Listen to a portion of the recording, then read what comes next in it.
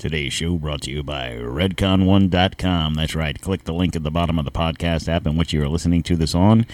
Check them out. Use promo code T20 Quartermiss. That's right. redcon1.com. There's nothing special about being American. None of you can define for me what an American is. I am the nation. I was born on July 4th, 1776, and the Declaration of Independence is my birth certificate. The bloodlines of the world run in my veins because I offered freedom to the oppressed. I am many things and many people. I am the nation. I am 200 million living souls and the ghost of millions who have lived and died for me.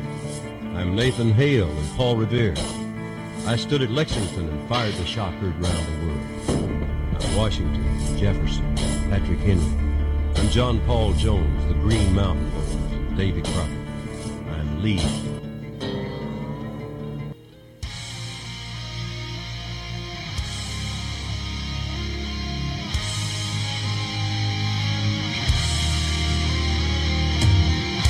Coming to you from the D-Tom Studios in the free state of Florida, sponsored by Maker's Mark Bourbon. This is Don't Tread on America.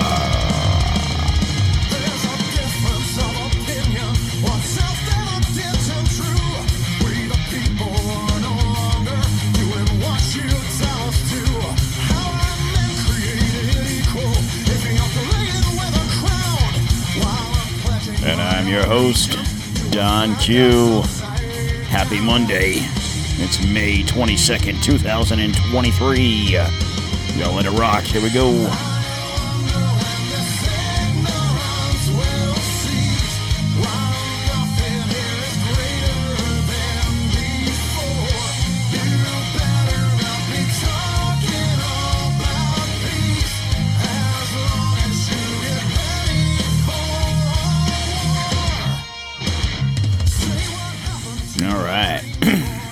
How's everybody doing out there today? It is Monday, like I said, Monday. Sorry about the Friday show.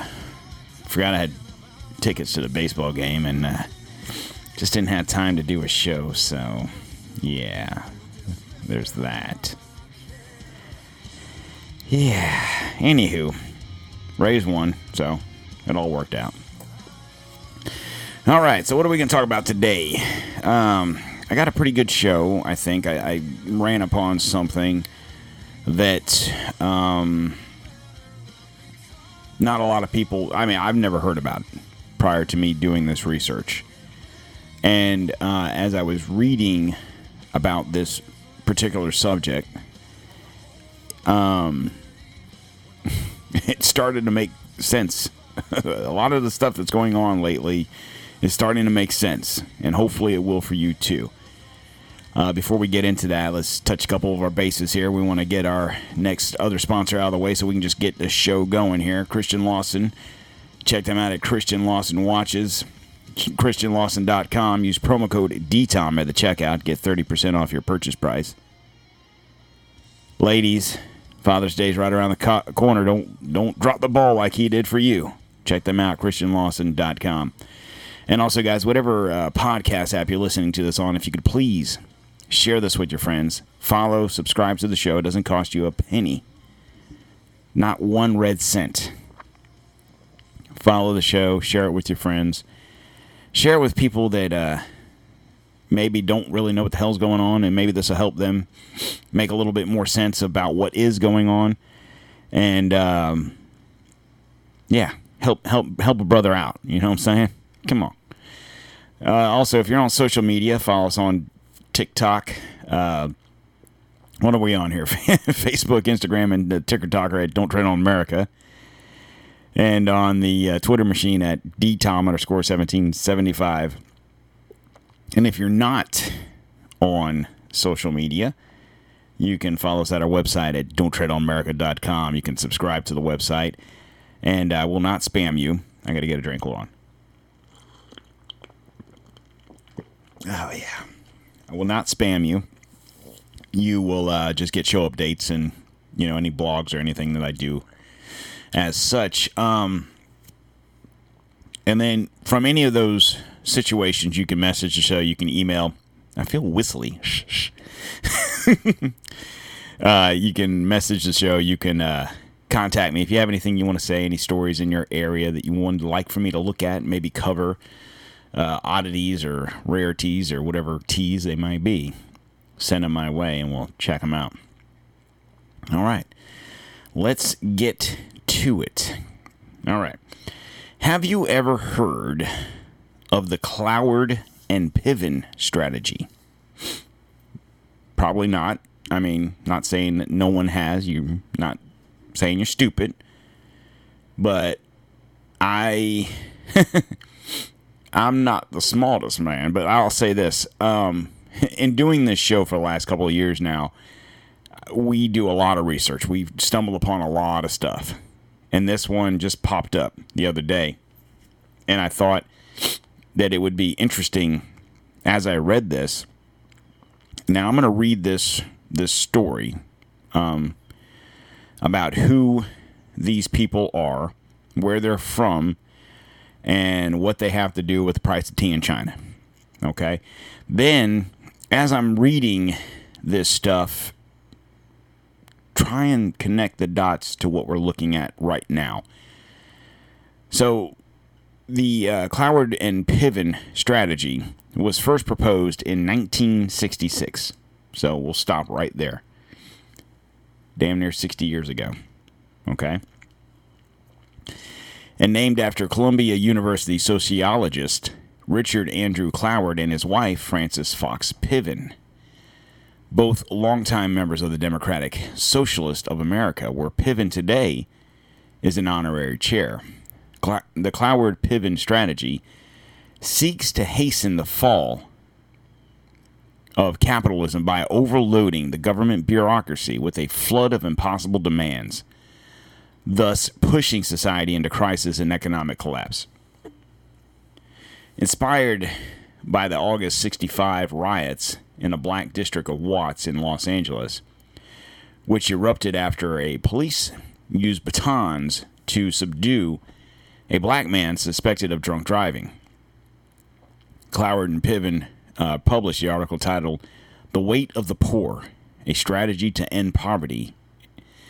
This was in a May 2nd, 1966 issue of The Nation. Following its publication, The Nation sold an unprecedented 30,000 reprints. Activists were abuzz over the so-called crisis strategy, or Cloward-Piven strategy as it came to be called. Many were eager to put it into effect. In their 1966 article, Cloward-Piven charged that ruling classes used welfare to weaken the poor, that by providing a social safety net, the rich doused the fires of rebellion. Poor people can only advance when the rest of society is afraid of them, Cloward told the New York Times on September 27th, 1970. Rather than placating the poor with government handouts, wrote Cloward-Piven, activists should work to sabotage and destroy the welfare system. The authors also asserted that the collapse of the welfare state would ignite a political and financial crisis that would rock the country. Poor people would rise in revolt, and only then would the rest of society accept their demands.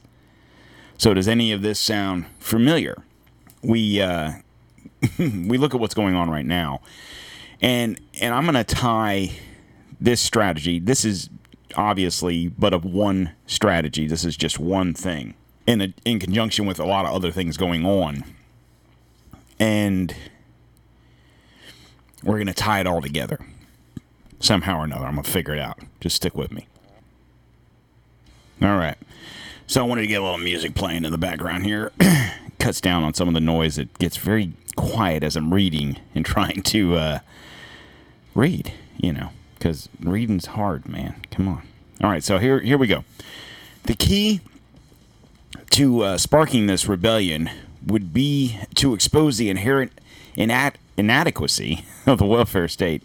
In this regard, Cloward-Piven early promoters cited radical organizer Sal Alinsky. I swear I was fine just 2 seconds ago. Now I'm going to hiccup and burp, and that's awesome. That's awesome. It's good radio. That's what it is. Saul Alinsky as their inspiration.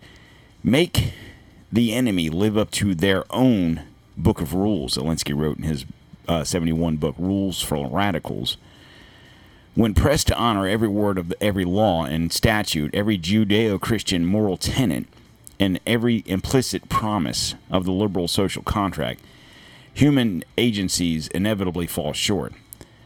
The system's failure to live up to its rule book can then be used to discredit it altogether and replace the capitalist rule book, quote unquote, with a socialist one. Okay, before we go on, if you don't know who Saul Alinsky is, he is a douchebag. No, he was I think he's dead. I'm not sure, but whatever. He was born to Russian Jewish parents in Chicago in 1909. Probably dead then, but was personally agnostic regarding religion. Author and political commentator David Horowitz writes that Alinsky came of age in the 30s as the communist fellow travelers, biographer, blah, blah, blah. So he was essentially a communist. So he was part of the Communist Party, Young Communist League, wrote books, philosophizer. He philosophized. Most importantly, though, he identified a set of very specific rules that ordinary citizens could follow and tactics that ordinary citizens could employ as means to gaining public power. He also created a blueprint for revolution under the banner of, quote-unquote, social change, right? Two of his most notable modern-day disciples are Hillary Clinton and Barack Obama. So keep those things in mind. You have two radical I don't want to say scientists. What were they? They were people, right? Sociologists, right? That came up with an idea, a lot of which was based around the works of Saul Alinsky. Maybe they studied a lot of his books, because you figure this was in the late 60s. Alinsky wrote stuff back in the 30s, 40s, 50s, so, I mean, these are connecting. Then you have a former president, a former almost president, / Secretary of State, / Senator, / my damn wife. You have these situations. We talk about who's in the White House now and who's controlling him. Is Biden doing this all on his own, or is Obama in his ear? Is Hillary in his ear? Are these people involved still? And even if they're not technically involved, like, controlling a robot, so to speak, it could be a situation of, so Alinsky rules a blueprint for revolution under the banner of social change, right? That social change is something that we hear about almost on a daily basis, based around Black Lives Matter and just different situations, the pride stuff, the transvestite stuff, the abortion stuff, think about anything socially changing that's being rammed down your throat on a daily basis, whether it's through the news, through advertising, through walking into Target, through possibly your job, whatever the case may be. Or watching sports, with the Black Lives Matter situation and all that stuff. And then to know that you had a president at the time who studied his tutelage under the person who created this whole situation, on top of the fact you have two people that were promoting collapsing the welfare system. Now you could sit here and say, well, I'm on welfare, or my cousin's on welfare, or I was on welfare, whatever the case may be, and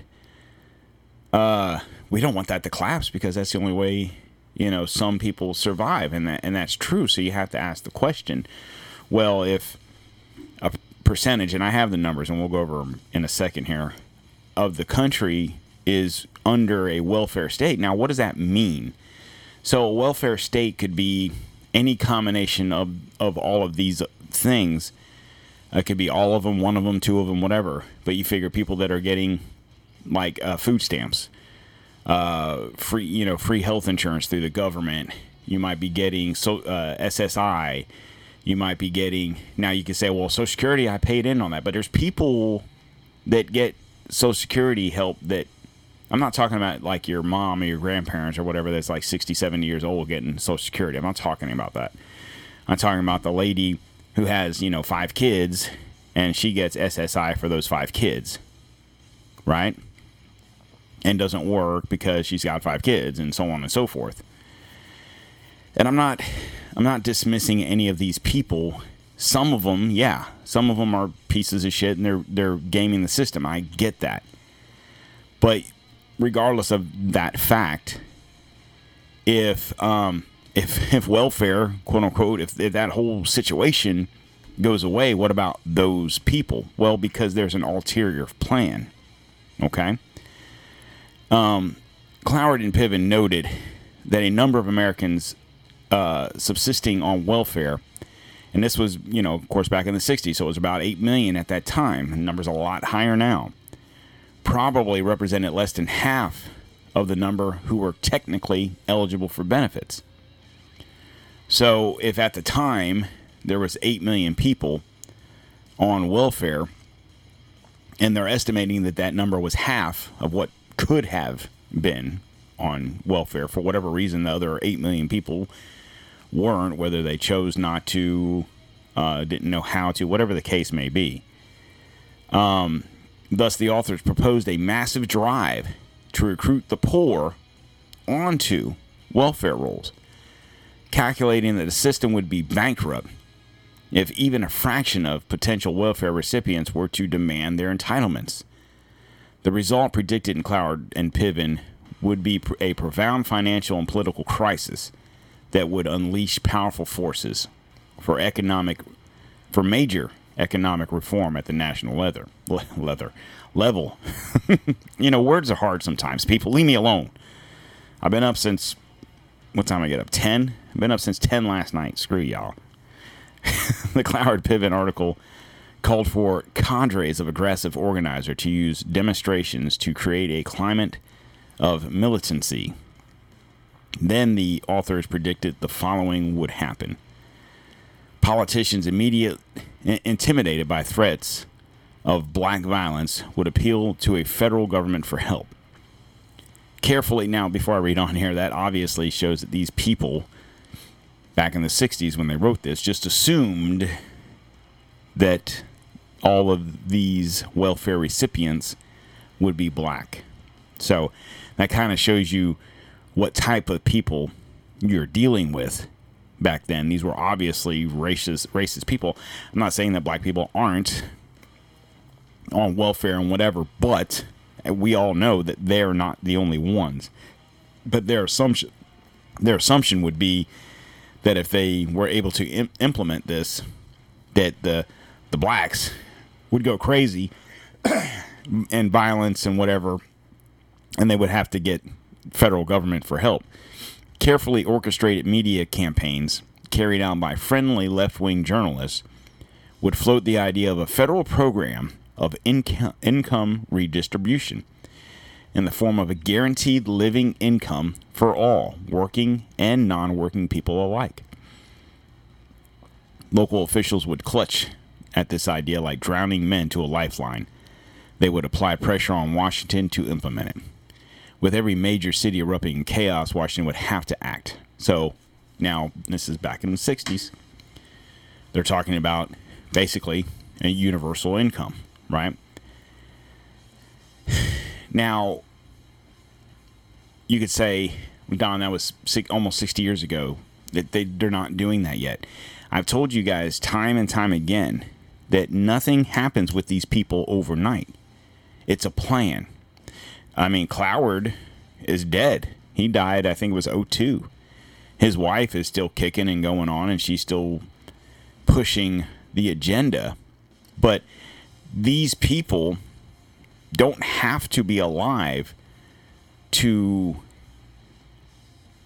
implement the situation that they're such pushing. That's the point of teaching. You take a Hillary Clinton and an Obama under your wing. Now you can say, well, Hillary Clinton's old as shit. She's, 70-something years old. Obama's no spring chicken. I mean, he's younger than Hillary, but it's not even about them. It's about getting people in power to implement these things, because they don't care that it happens while they're alive. They just want it to happen. You see, we confuse evil, quote unquote evil, with being alive. Like, we have this depiction in our head that when someone is evil, they're there to rule over their evil. And it's not about that. It's about just being a legacy, so to speak. So the Cloward-Piven Strategy was an example of what commonly called the Trojan horse initiatives. Mass movements whose outward purpose seems to be providing material help to the downtrodden, but whose real objective is to draft poor people into service as revolutionary foot soldiers to mobilize poor people in mass in an effort to overwhelm the government agencies with a flood of demands beyond capacity for those agencies to meet. Cloward and Piven calculated that the flood of demands which they were recommending would break the budget, jam the bureaucracy gears into gridlock, and bring the system crashing down. Fear, turmoil, violence, economic collapse would accompany such a breakdown, pivoting perfect conditions for fostering radical change. That was their theory. Okay, so I'm going to stop again. Think about it. Think about what's going on right now. We talk about CBDCs, digital currency, the dollar devaluing. I haven't even talked about the border, but think about that. If you want to crash the system with poor people, whatever color, that are have their hand out essentially, and you've been trying for 50 some odd years to make that happen with Americans, with white and black and Hispanic and whatever nationality or color person that lives here in America that's a legal citizen, and it hasn't worked yet. It's had its moments, but it hasn't worked. What's the next best thing? You flood your country with illegals. And the crazy thing is obviously people crossing the border isn't anything new, right? It's not like this just started happening. This, as much as we can sit here and blame Biden, it's not like it just started, right? Now, mind you, under Trump, it was under control, which might be another reason a lot of people hated Trump. Forget about the things he says and how he acts. When I say people hated him, I'm talking about these people, these Cloward and Piven strategists, so to speak. Hillary Clinton, Obama, these Saul Alinsky disciples hated him because he was stopping their progress. He was shutting down the border. He was bringing jobs back to this country. And I'm not sitting here on the Trump bandwagon. The facts are facts, right? To the point where as soon as he lost the election, the people flooded the border again. And every month since Biden's been in office, there's been record numbers of illegals coming into this country. Is it a situation where they're trying to overload the system? Then you can sit here and say, well, Cloward and Piven weren't president or senators or congresspeople or whatever. Yeah, okay, I get you. And you could honestly, a rational person would sit here and have the conversation and say, why in the world would the president, whoever that person is, whether it's Biden or whoever, why would that person want to crash the system? Why would it? Because it's not about, we got to stop thinking rational. You've got to think radical. These people, it's not about being the president. It's about putting those people in those powers, whether it's presidents, senators, whatever, to implement these situations. It's putting judges in courts. It's not about one person. It's a system. It's a system of destruction, right? You've got to look past the one person.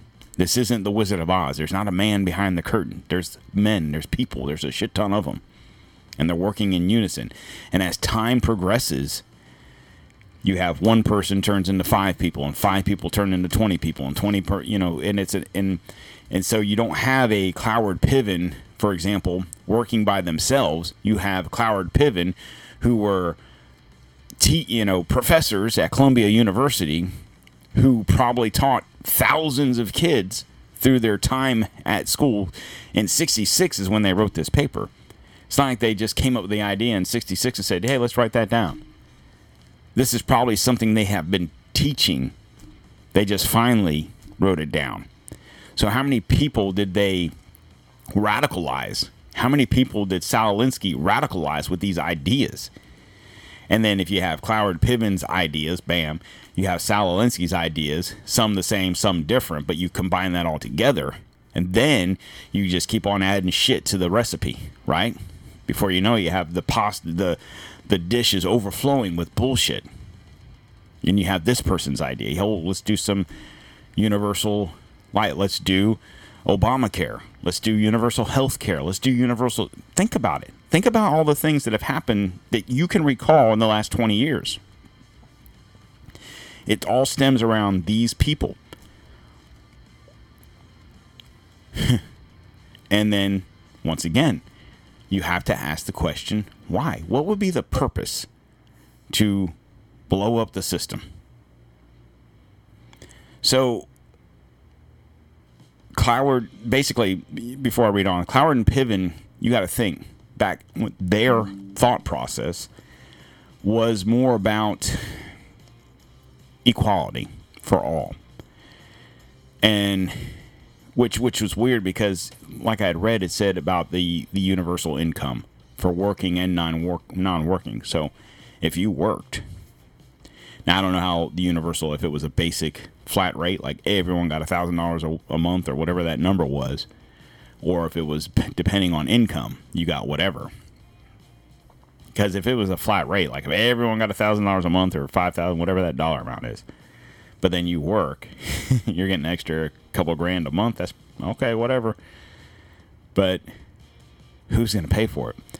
So we've heard lately of states and cities and talking about reparations, right?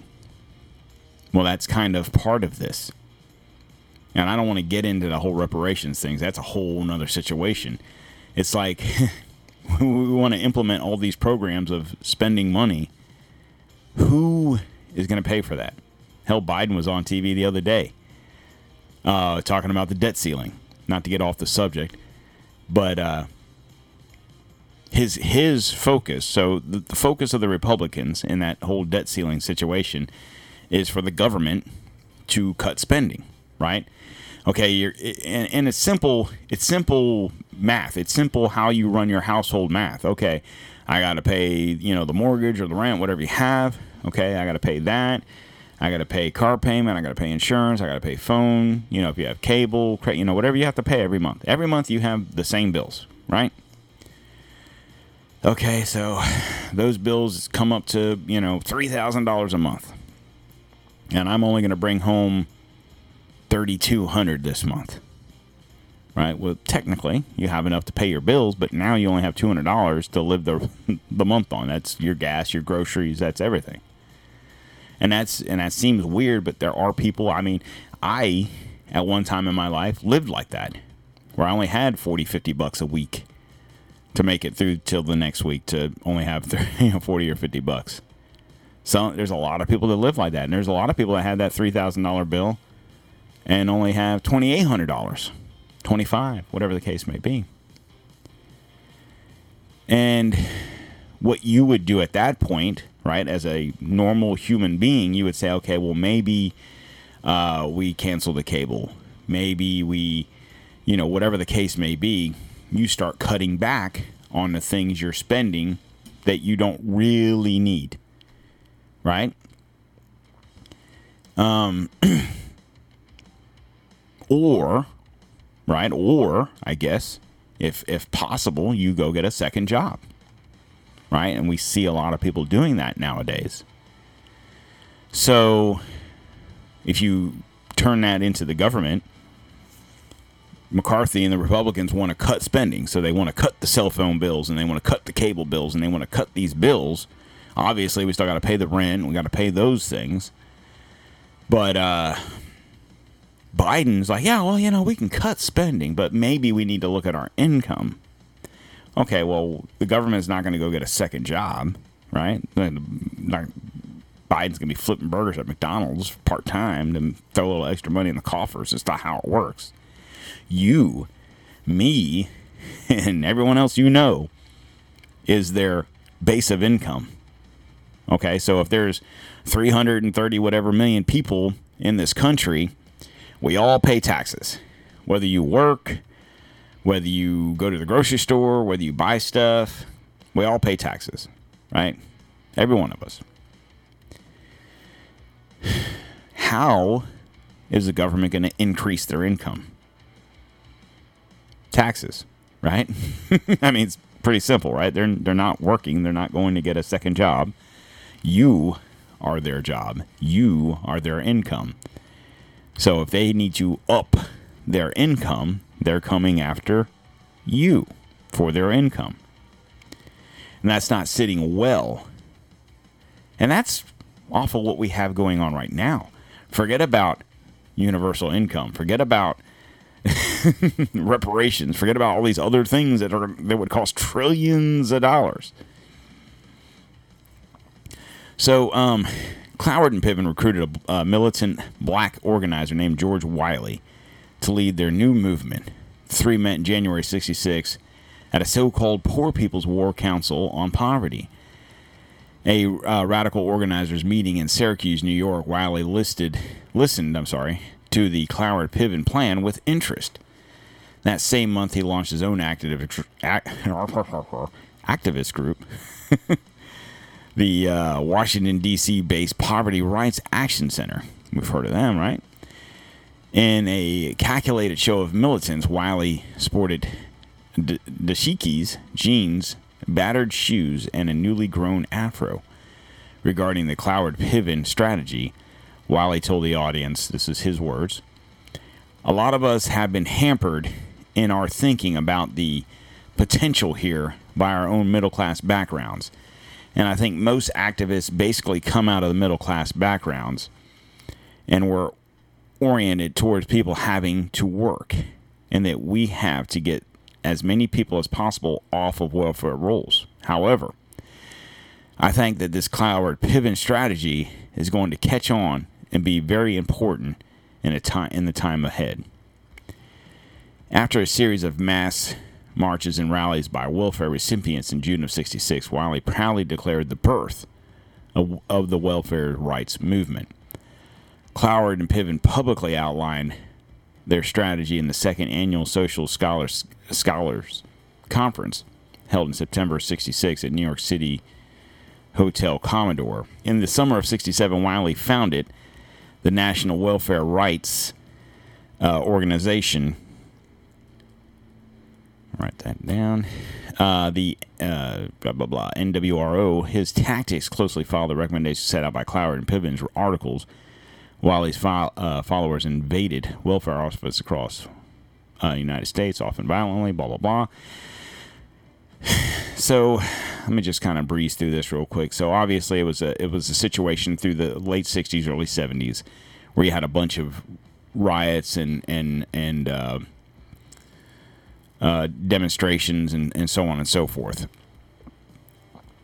And they focused a lot of these things, a lot of these demonstrations in major cities. And it's a situation of, so in '66, Cloward-Piven had given special attention to New York City, whose masses of urban poor, leftist intelligentsia, and a free-spending politicians rendering a uniquely vulnerable to the strategy that the authors proposed at this time. New York City agencies, welfare agencies, were paying about $20 million per year in quote-unquote special grants. Cloward-Piven estimated that they could multiply these expenditures tenfold or more, thereby draining an additional $180 million annually from the city's coffers. Now, this was back in '66. So you want to focus in your blue cities, your big cities that are highly populated, usually run by Democratic free-spending mayors, and it's beyond the state. It has nothing to do with the state of New York or Illinois or California or whatever. Not to say that most of these states, because we hear the term blue city, we hear the term blue states, and we say Chicago, blue city. Well, it's in a blue state. New York, blue city, blue state. California, blue city, blue state. But then you get into like Texas, and you have Dallas and Austin, blue cities, red state. Nashville, blue city, red state. In Florida, most of the major cities here are what you would call blue city in a red state. Now, you focus on these because usually, you guys know this, no matter where you live, whether it's this country or not, your major cities, your major metropolitan cities have more of your homeless, have more of your downtrodden. And why is that? I don't know. I would assume it's ease of access, right? If I'm homeless, I don't want to be out in the sticks because I'm not going to get many handouts out there, right? In the city, I'm going to get handouts. Out in the country, they're going to put me to work. So, in essence, what does it all mean? So, think about everything that's going on right now. Okay? And that's why I'm talking about major cities. So, you talk about Chicago, New York, whatever. And what's happening in these cities right now? Well, we have a migrant issue, right? So, for years, we've had migrant issues. I mean, I live in Florida, right? And we have migrants floating in from Cuba and Dominican and wherever. Granted, it's not, the numbers are nowhere near what you see crossing the border in like Texas and New Mexico and Arizona. But nonetheless, so when these people for however many years would cross in, let's just use Texas for an example. A lot of times they stayed in that general vicinity. They stayed in Texas or Oklahoma. A lot of these people, I mean, not for nothing, get into agriculture, right? They're picking fruits, they're picking vegetables. So obviously they're going to kind of be nomadic, right? They might come to Florida in the early winter in January, February, and pick, oranges, and then stay through February, March, April, and pick strawberries. And then usually they move up into Georgia and to pick peaches, and South Carolina and North Carolina, and they kind of bounce around because not everyone picks whatever their cash crop is at the same time. It varies from month to month, right? Depending on the state, and cold and warm and so on and so forth. But lately, we've seen these people being bused to New York and Martha's Vineyard and Chicago and so on and so forth. Now, is this part of the plan? Well, Don, in order for that to be the case, then DeSantis would be involved and the governor from Texas would be involved. Okay, well, who's to say they're not? I'm not beating a drum for any politician right now. I'm waiting to see how things work out. I'm not going to sit here and talk shit about DeSantis for the fact that for the past 5.5 years, he's been the governor of the state and things have been pretty damn good. A lot of the problems that we're having are beyond his control. Yeah, you can make the argument, well, he locked down the state. Okay, yeah. Okay, he did. So did most of the rest of the country. And most of those governors that did that was done under the guise of what they were told by their president, Donald Trump. Okay, so you can blame DeSantis, you can blame Trump, you can blame them all. Now, granted, you had some governors that said, fuck that shit, we're not closing down anything. Cool. I'm glad. I'll give DeSantis credit in the fact that we were very close. We were closed for a very short amount of time. It was only a couple of weeks, and he started opening shit back up because he's like, this ain't working. But I don't know. And realistically, DeSantis and Abbott, these people, these governors might be sending these migrants to wherever, unbeknownst to them of any Cloward-Piven strategy. They might just be doing it to be like, fuck y'all, you want to be sanctuary cities? Here you go. And that very well may be the case. I'm not saying it's not. I'm not saying it is, but very well could be. It has nothing to do with the Cloward-Piven as far as DeSantis and Abbott and these other governors are concerned. It just happens to be that you have New York and New York State, New York City, and Martha's Vineyard and all these different places. Oh, we're a sanctuary city. We love everybody. Oh, everybody. Until everybody shows up at their fucking doorstep. Then they're like, hey, wait a second.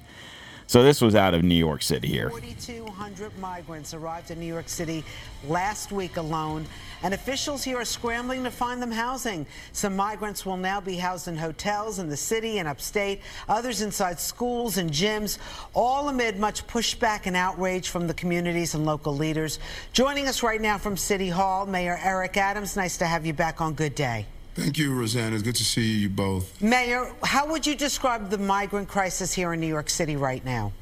I think the same way I have been describing it for several months now. I'm really calling on all of us to take notice that this is going to impact every city service that we deliver to the people of this city. And it's just wrong. New York City should not be carrying a burden of a national problem. At what point do you say, we cannot accept any more migrants, we've done our share, and you actually challenge the right to shelter law? We are saying that now that we've done our share. And but are you doing the legal action to challenge the right to shelter law?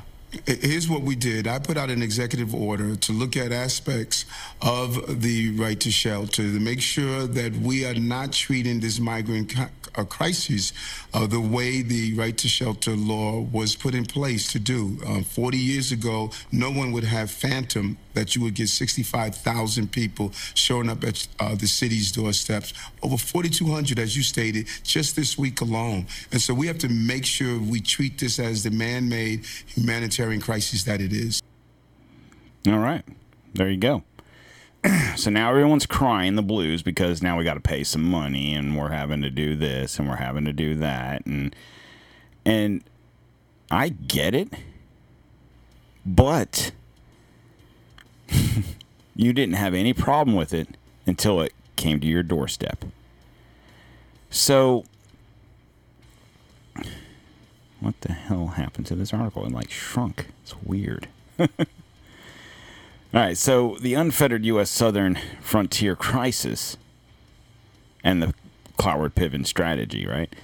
The continuous predicament at the U.S. southern frontier, witnessing a surge in unlawful migration and illicit trafficking of narcotics and armaments, provides fertile soil for the Cloward-Piven strategy implementation. The incessant influx of undocumented immigrants applies immense strain on the U.S. welfare and social services infrastructure consistently, or consequently, depleting resources and exacerbating the societal tensions. This dude obviously used a thesaurus.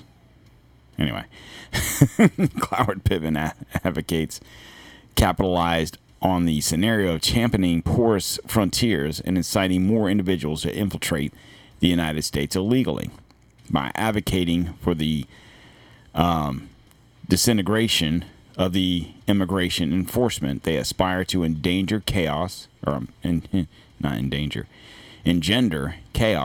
instability, ultimately dismantling the U.S. system and laying the foundation for radical reforms that grant the government augmented control over the populace. So, what are the perils? What can be the perils of the Cloward-Piven strategy? So, obviously, economic implosion, right? Overburdening the welfare system and other social services can precipitate economic implosion and the unsustainable fiscal responsibility of sustaining burgeoning number of welfare recipients. Can lead to augmented taxes, inflation, and a slump of aggregated economic expansion. So, when I'm reading you stuff, okay, now this article is relatively new, but like the other thing was 2 years old. These are things that have been in plan for almost 60 years. The thing is we can have this conversation about Cloward-Piven and Alinsky and whoever, and you're thinking, okay, like I said, that was 60 years ago. Why now? It's because it's been building. Like I said, nothing with these people happens overnight. But when it does happen, you see it like it happened overnight. Social turmoil as resources dwindle and tensions escalate. Social turmoil may arise. The schisms engendered by the Cloward-Piven strategy can trigger a spike in criminality, hostility, and civil agitation. So, right, we're seeing criminality, right? Shootings, school shootings, mass shootings, grocery store shootings.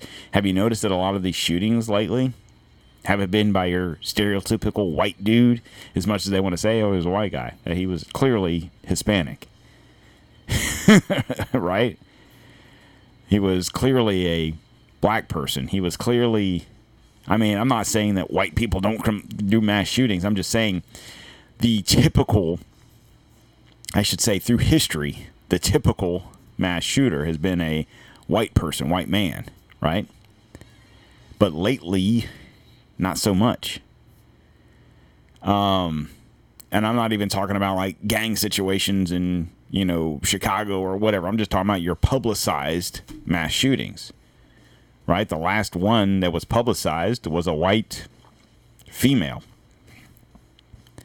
who, whatever, transvestite, whatever. She was still not a white male. She might want to have been, but she wasn't. But last two in memory, which was just a couple weeks ago, were both Hispanic males. And then a Hispanic male runs over a bunch of people in Brownsville, Texas. And then, you see what I'm saying? Now, were these illegal immigrants? I'm not saying that. I don't think it has anything to do with that. I just think the overrun of these situations is exactly what they wanted. Of course, back in '66, they focused on the black community because it was a different time. Now, the focus is around immigrants because obviously the people that are here legally, whether you're white, black, Hispanic, whatever you are, and you might be having tough times and you're on the welfare system, whether you're getting food stamps or whatever the case may be, you're still able to make it. There's still a sense of pride. You're still able to get things done, right? So if you bring in 200,000-300,000 illegals every month that you know about, right? These are the people that we know about. You're crashing the shit out of the system at one time. What was it last year? 1.3 million crossed that we know about. So a sovereignty erosion comes from that by endorsing porous borders and the dissolution of immigration enforcement. Cloward-Piven promotes undermining the national sovereignty. This flagrant disregard for the rule of law could ultimately render the U.S. a collapsed state, with its government incapable of maintaining dominion and safeguarding its citizenry. So, the Cloward-Piven strategy is a perilous and insidious scheme that jeopardizes the very essence of the American society by exploiting the unfettered U.S. southern border crisis. Its proponents endeavor to destabilize the nation, dismantle the prevailing system, and impose absolute government control. As conservatives, we must safeguard our nation's principles, liberty, and affluence. To counteract the Cloward-Piven strategy and its detrimental ramifications on the United States, we must undertake the following measures. Fortify border security, right? Revamp the welfare system. We must advocate for judicious welfare reforms that foster self-reliance and industriousness. So, what's happening right now? What is one of the talks going on in Congress, right? Proof of work, right? And I've always been a proponent of, I don't mind helping people that help themselves. If you're working and you're trying and you're doing your damnedest, but sometimes McDonald's doesn't pay the bills, Dollar General doesn't pay, just low income jobs don't pay the bills because the bills are getting crazy. You're busting your ass. You're working 40 hours. Maybe you're working 2 jobs. Maybe you're working a full-time doing whatever and a part-time flipping burgers for another 20 hours. And you're still not getting it done because we're at I don't give a fuck what the they are saying about inflation. We know it's more around the 15 to 20% range if you count for the last 3 years that we've been dealing with this bullshit. Your rent, if you pay rent, okay, if you live in an apartment or you rent a house or whatever the case may be, you personally have probably seen your rent damn near double in the last couple of years, right? If you were struggling and your rent was $600 a month and now it's $1,200 or $1,500 a month, you're struggling like a motherfucker, right? You have some people that might own their house and they pay, they have a mortgage on their house and they have an ARM mortgage, adjustable rate, right? So like our mortgage at our house is a flat rate. I think we're financed at like 2% or some shit like that because we were refinanced before shit hit the fan a couple of years ago. So our mortgage is relatively cheap. But you have some people that have half the house that we have and their mortgage is twice what we pay. And it's like, and it goes up every time you hear the Fed get up there, we're going to raise it another quarter, we're going to raise it another point, we're going to raise it here, we're going to raise it there. These people that have these ARMs, these adjustable rate mortgages, their percentage goes up.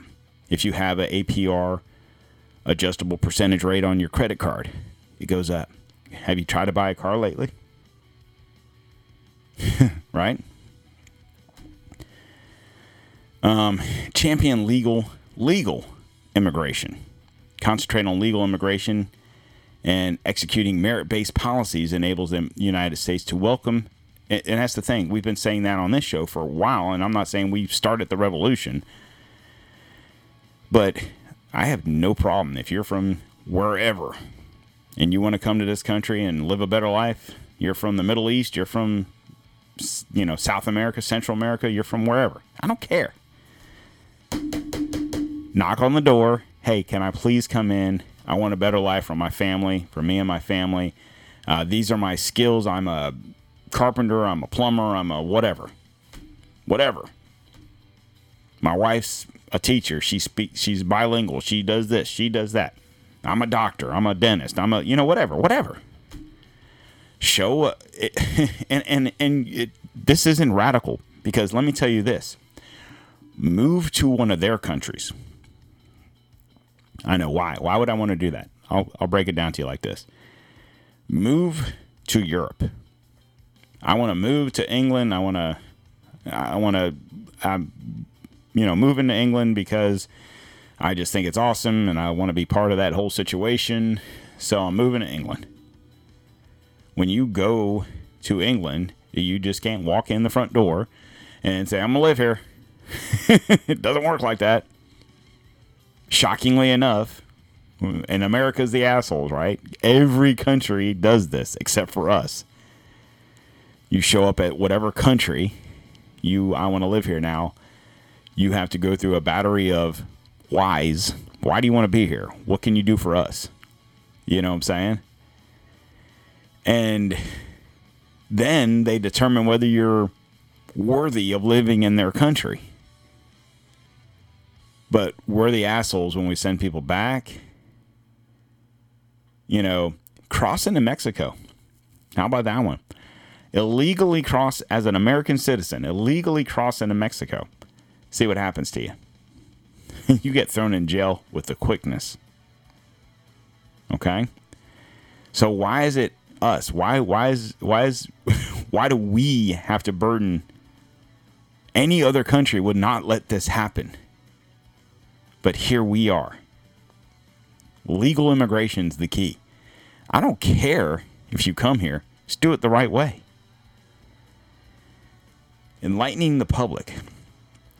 Elevating awareness of the Cloward-Piven strategy and its perils is vital to counter its sway. So me doing this show is elevating awareness. So what you need to do is share this show with your friends. Let them know that everything that we're seeing happen, and yeah, we can blame Biden. We can call what's her name? Heels Up Harris, right? We can call Camel Toe. We can call her. We can say, oh, these people are to blame. Look at it's all Biden's fault. No, I hate to say that it's not necessarily all his fault. This was a plan that was in place. He is just the dummy sitting there like he's the man. He's nothing. He's a clown.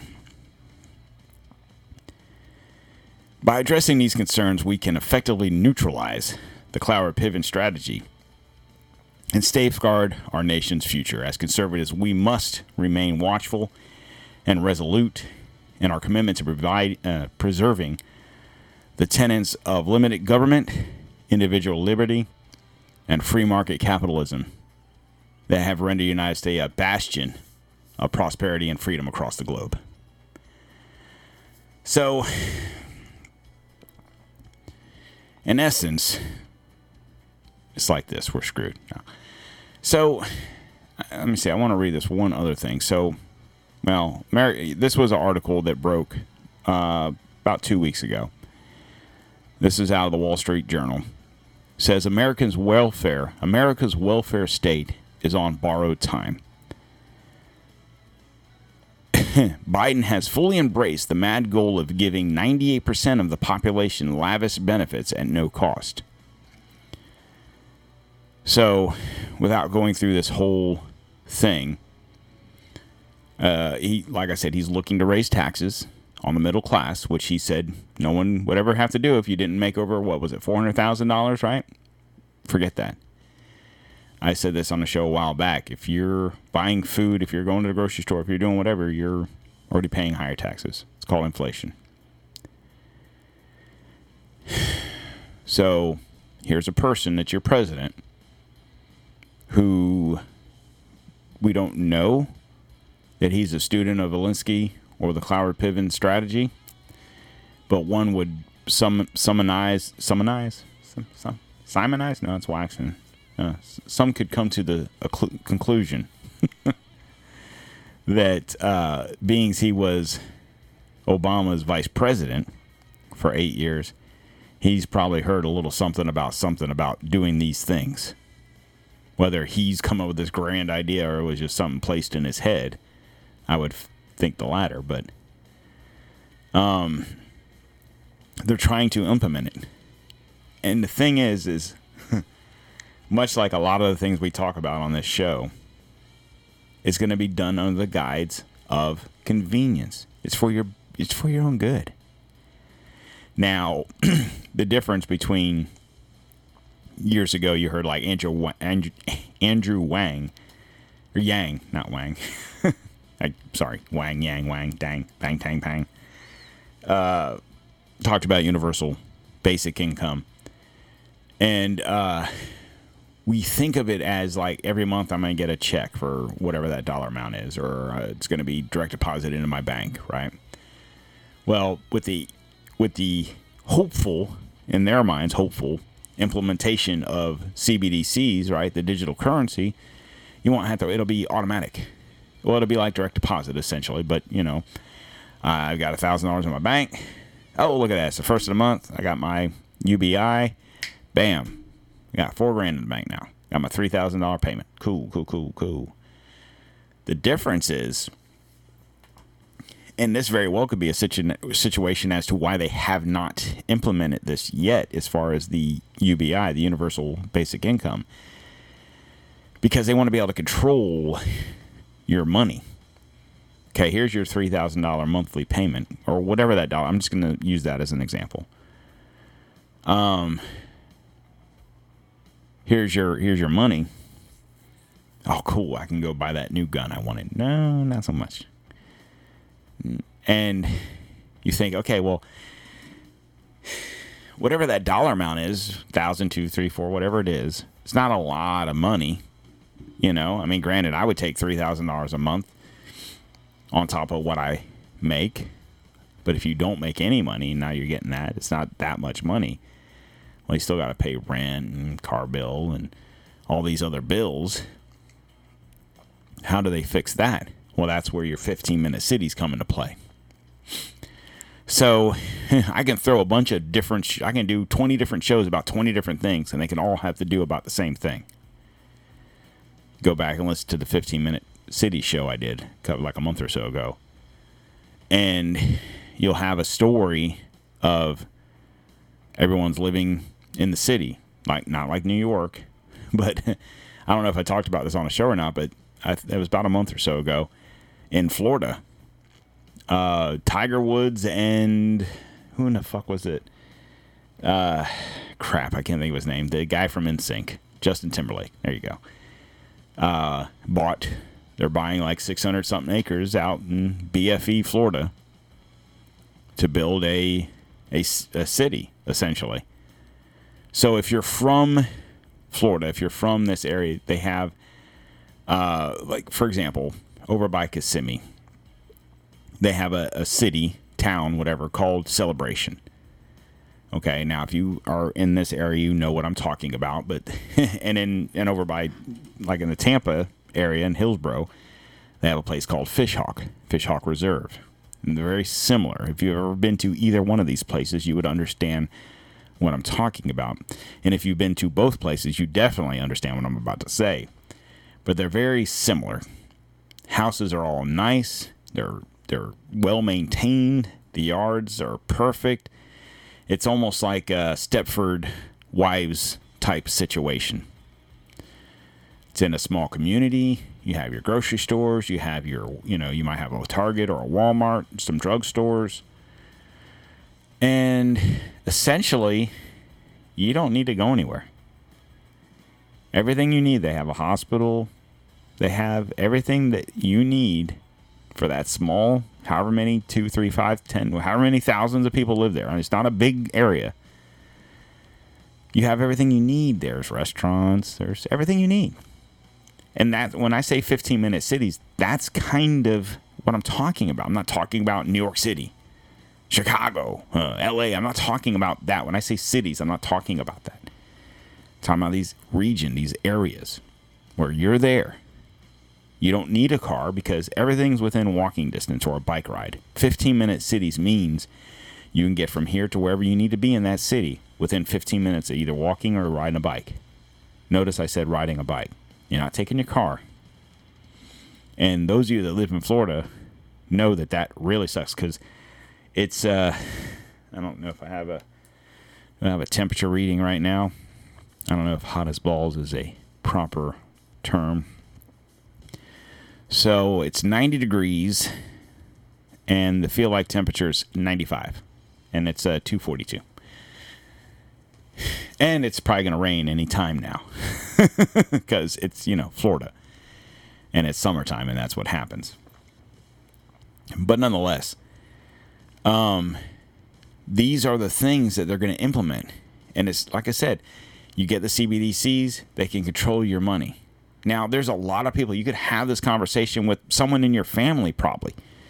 And let's just, for shits and giggles, let's say it's $3,000. Okay? You probably know somebody in your family to be like, cool, I'm gonna make $3,000 a month and I don't have to do anything. Sign me up, right? And you might be listening to this saying, yeah, fuck yeah, that sounds pretty good. But just know that comes with a price. Just know that, what is the term? Nothing is free, right? You are essentially, if you give in to these programs, you're essentially selling your soul to the devil. For lack of a better term, it's what it is. I've got a radical idea for you. And I'm not necessarily talking to the people listening to this, because I would assume that most of you guys are hardworking, whether you're, truck drivers, you're working at a construction site, you're getting shit done, whatever you are, man, woman, old, young, white, black, Hispanic, I don't care. I would assume that most of you guys are hardworking individuals. And you can understand that nothing is free. And if you work and you pay your taxes and you do all the things you're supposed to do, you gotta honestly ask the question: where's the $3,000 come from? And money's not magically made. I mean, it seems like it is nowadays, but you know what I'm saying. It's all about control. And the best way to control people is to control their money. The middle class is shrinking. Okay? If you look, and I'll just cover this real quick and we'll close out the show. So in 1970, there 61% of the adults in this country were what you consider middle class. Okay? So 25% were lower income and 14% were middle or were upper. Nowadays, it's 50 in 2020 because it's based off of the census. 50% are what you would consider middle income, middle class. 29 lower and 21 upper. So, how do you fare? Okay, so these are household income. So if you're married, you and your wife, you and your husband, whatever, it's y'all's gross, your combined income. Okay, if you work and your wife doesn't or your husband doesn't, then whatever income comes into the house is what we're talking about. So lower income is pretty much under $30,000. So if your household income's under $30,000, you are considered low income. If your income is between 30 and 90, you're considered middle. So, and that's, like I said, 50% of America, it falls in that class. Now, I think of that number, and to me, that's kind of low because your upper income is around 220,000 upper income. But so I think, in all honesty, I think the baseline is the 29,000, is the 30,000. The baseline is 90,000. So it's probably anything above those numbers, I'm guessing, because $90,000 seems like more of a lower middle income. I don't want to sound like if you and your wife, you and your husband, whatever, make $90,000 a year and you probably live in a comfortable life if you don't overspend. But that's probably the starting point of middle income. So it probably starts from that point and rises to the $200,000 or so mark. Because upper income is only $220,000, and it's not like there's an upper income. So you got to think of how many people are, millionaires or billionaires or whatever, and they're not even looking at $220,000 a year. So anyway, that just gives you an idea. They're basically trying to get rid of the middle class, throw us all into the lower income, but get rid of your job. So, essentially, it comes out to like this. Depending on what you do for a living, it's I don't know. I guess essentially what it boils down to is it's interesting times are ahead. We talk about whoever the president is and what that person is doing, and since Trump's been out of office, look at everything, how it's steamrolled. Inflation, right?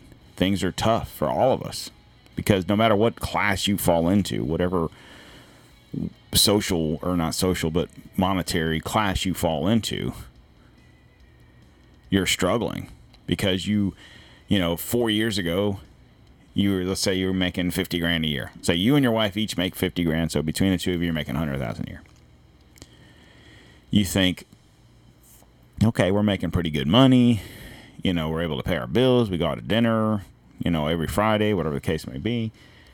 And we have money to put in savings, everything's fine. Then 2021 comes and everything's more expensive. Well, when we did our loan on our house, we got a adjustable rate mortgage because it was lower. But now our mortgage went from, $800 a month to $1,200 a month. Oh shit, the Fed just raised it again. Now it's $1,400 a month, right? And you're still making your $50,000 each. Your money didn't increase. And you have to ask the question, why? In the meantime, we're going through these crises. We Americans are going through this crisis, and we're just letting people walk into this country under the guise of, it's America, it's a great place. We welcome your poor and your tired and your whatever. No, they're trying to wreck this place. It's what it is. If they really wanted to stop it, they could stop it. We have enough military people to put on that border and stop it. They don't want to stop it. They want us all to suffer for whatever reason. Whatever you and I or the next person did, we're but a peasant in the cog of the machine, and they want us gone. So with that being said, guys, you have a great rest of your Monday, and I will be back on Wednesday. I promise. No games, no nothing. I'll be here. You guys have a great day. And please make sure you follow us on social media at Don't Tread on America, and you share this show. We get the word out on the Cloward-Piven Strategy, and just make people aware. There's not a whole lot we can do about it other than fight the system. You guys have a great day.